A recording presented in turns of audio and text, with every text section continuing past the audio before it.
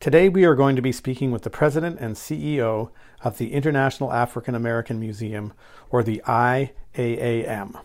Opening in late 2022 or early 2023, the IAAM will explore the diverse journeys and achievements of Africans in the Americas and their descendants in South Carolina and the United States.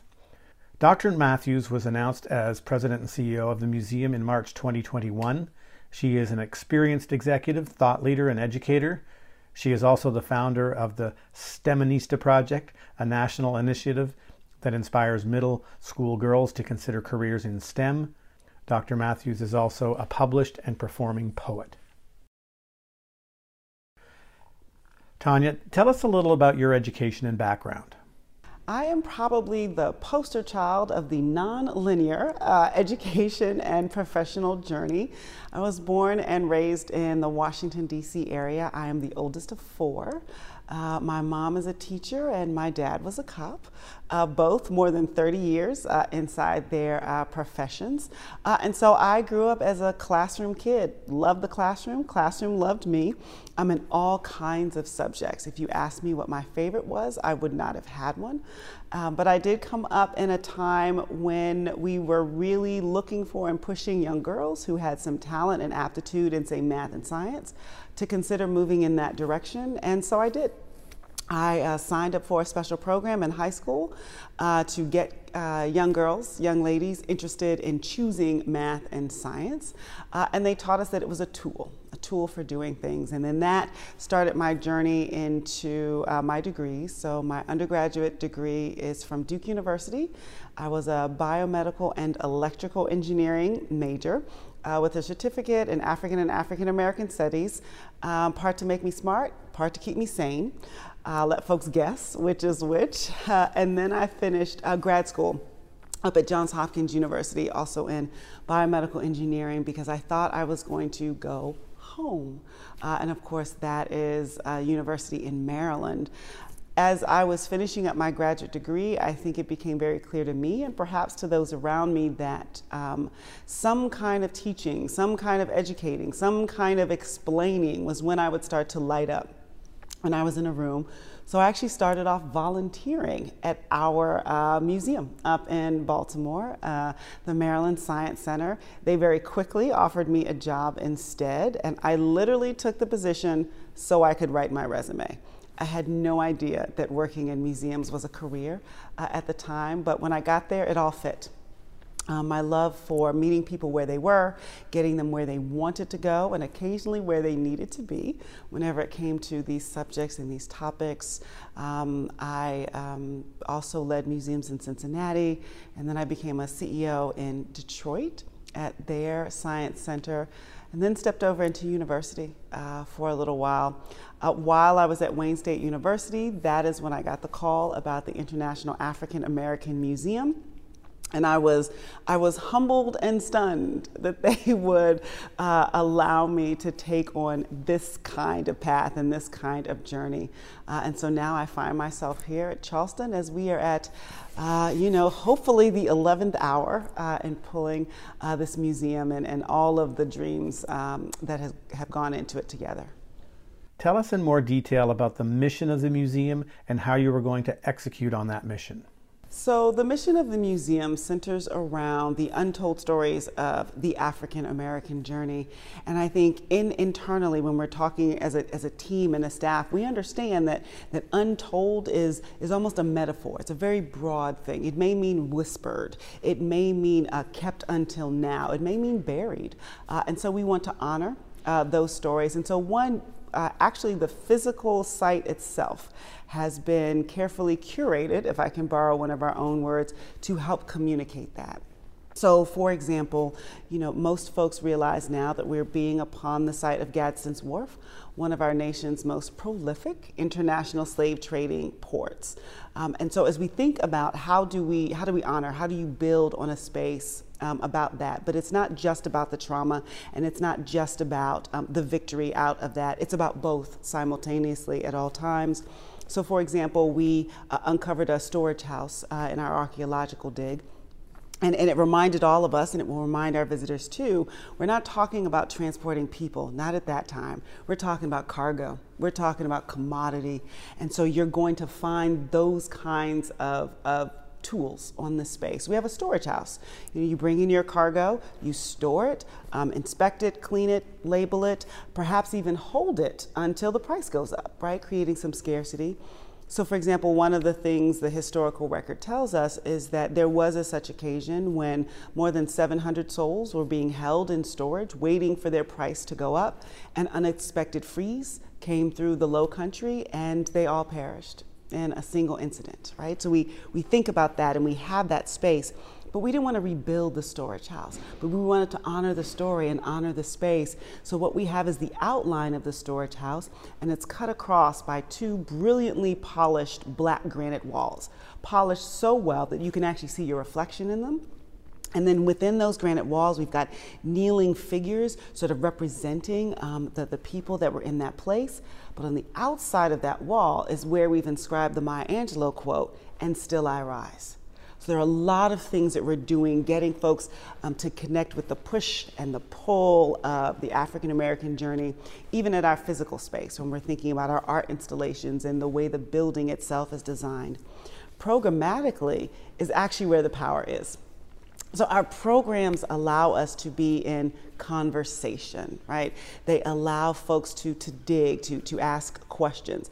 They also allow us to tie the museum exhibits or art installations to what folks are experiencing today or what students are learning in a classroom or whatever hot discussion is happening to bring things into conversation, but also to bring us into community.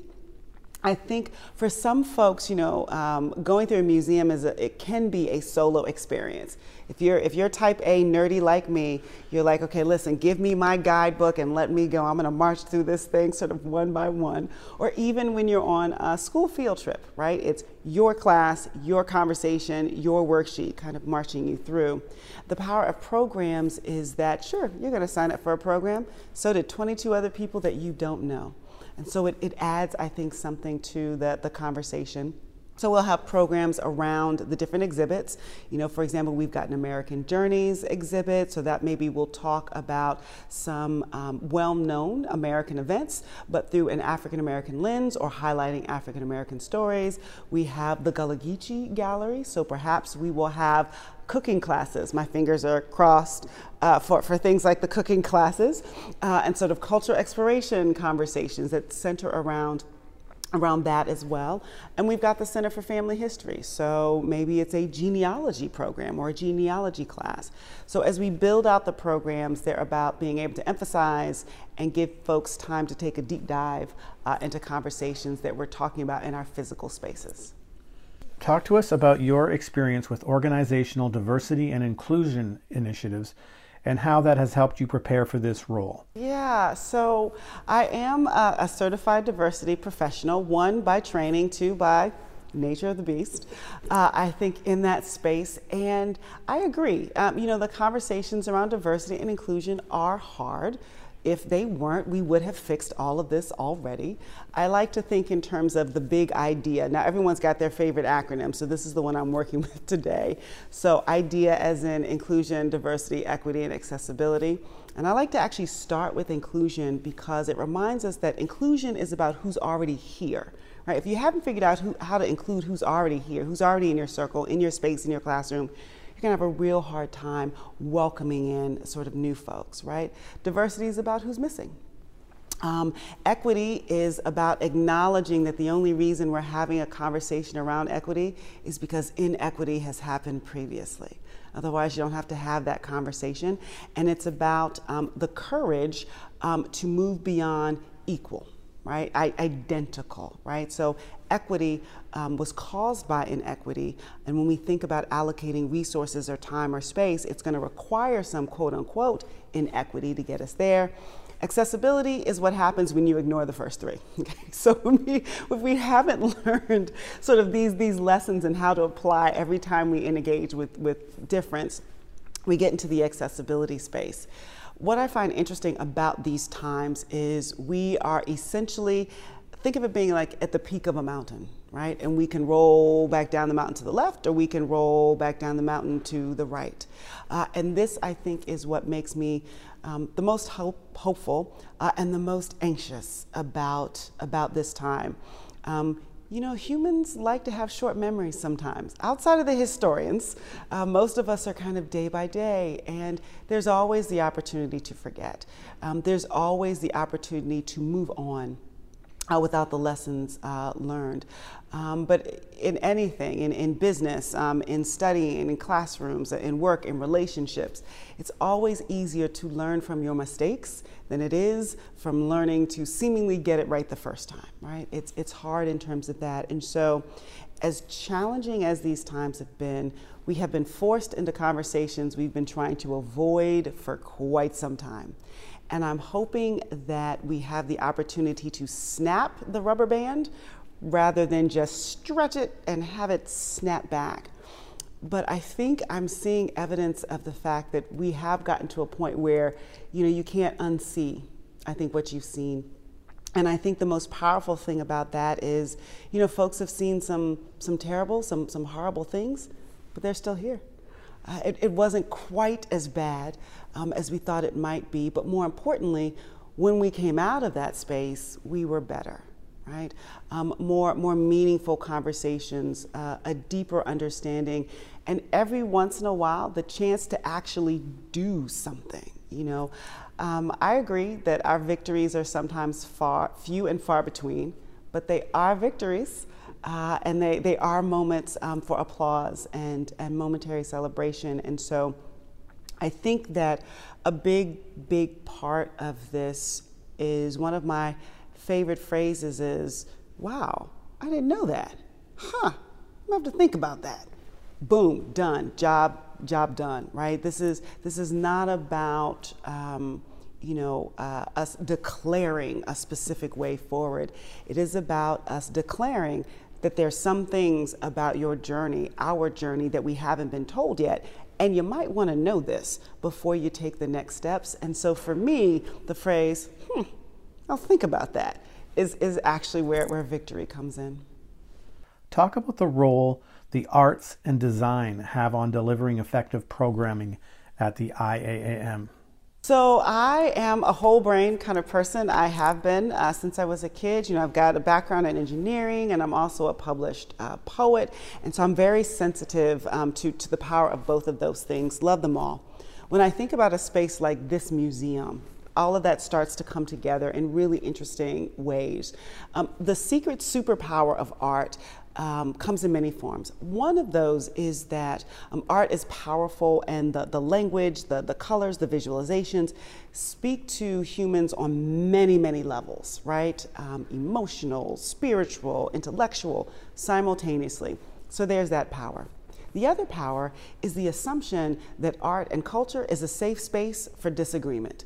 Two people can walk up to a $100 million painting. One person can say, love it. The other person can say, hate it. They're not going to come to blows over this, right? It's a really good and important conversation, but there is not an assumption that we all have to agree on a single piece of art, that we all have to bring something to a single piece of art. So the power of that in conversations as contentious as the ones that we're having around race, around history, around diversity and inclusion, being able to think through, so how do we use the power of art to create a level playing field? This idea that people can be bringing different experiences and different understandings to the table in that.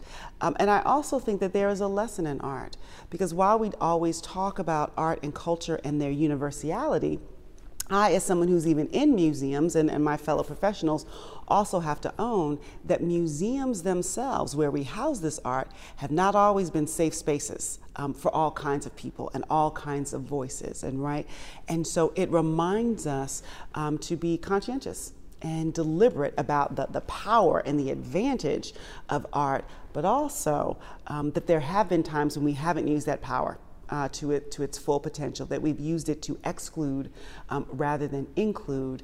And so because of that, I think bringing all of that together in this kind of space can be a game changer in terms of making folks a little more comfortable at the table. And I don't know, sort of curious, more curious about what we don't know than I think that we do in our everyday lives. Tell us about the opening. I think for me, as we march towards the opening and we get much closer to figuring out how to open and to celebrate this space, hopefully towards the end of 2022, I think one of the biggest challenges for me is opening at the right time in the right way. And understanding who our audience is and who we are beholden to, who will be watching, who needs to be included and engaged. It's more than just, I've got the keys, let's unlock the door. It's really about picking the moment that we can own and that our community can own along with us. I think lots of folks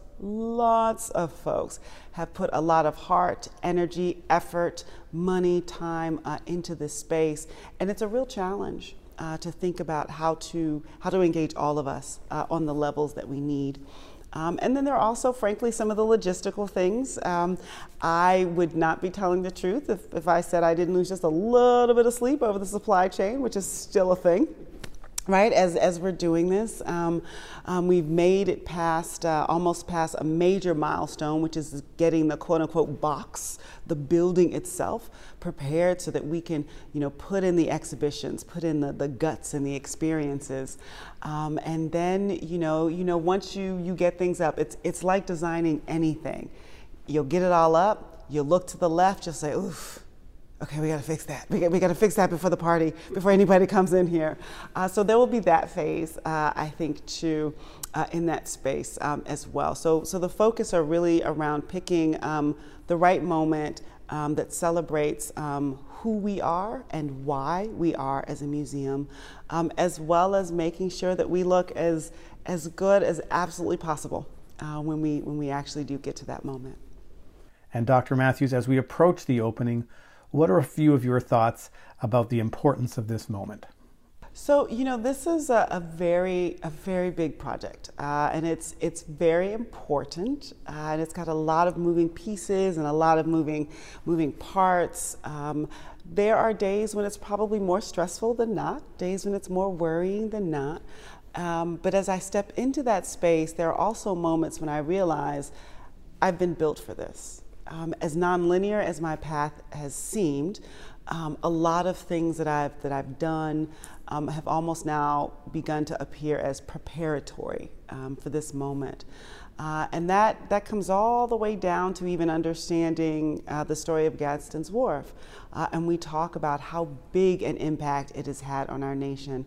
When we talk about such the high percentage of African Americans who can trace their journey here, which, the numbers suggest that as I trace my own heritage back, I'm probably going to be tracing myself right here to Gadsden's Wharf. And so there is no amount of stress or anxiety that can distract me from the fact that I am a descendant and that I am here in this space and I am charged with this journey. It's a weighty privilege that makes me smile. And we're here on the water, and sometimes I watch the cargo ships pass by. The irony does not escape me, and it almost makes me want to do a little fist pump. Like, all right, we're still here. We're back. We're reclaiming, and it's not, I think, so much heaviness that I feel in this space as often as I feel the lift. As I feel the lift of folks who did whatever they had to do to make sure that I could be here today doing what needs to be done.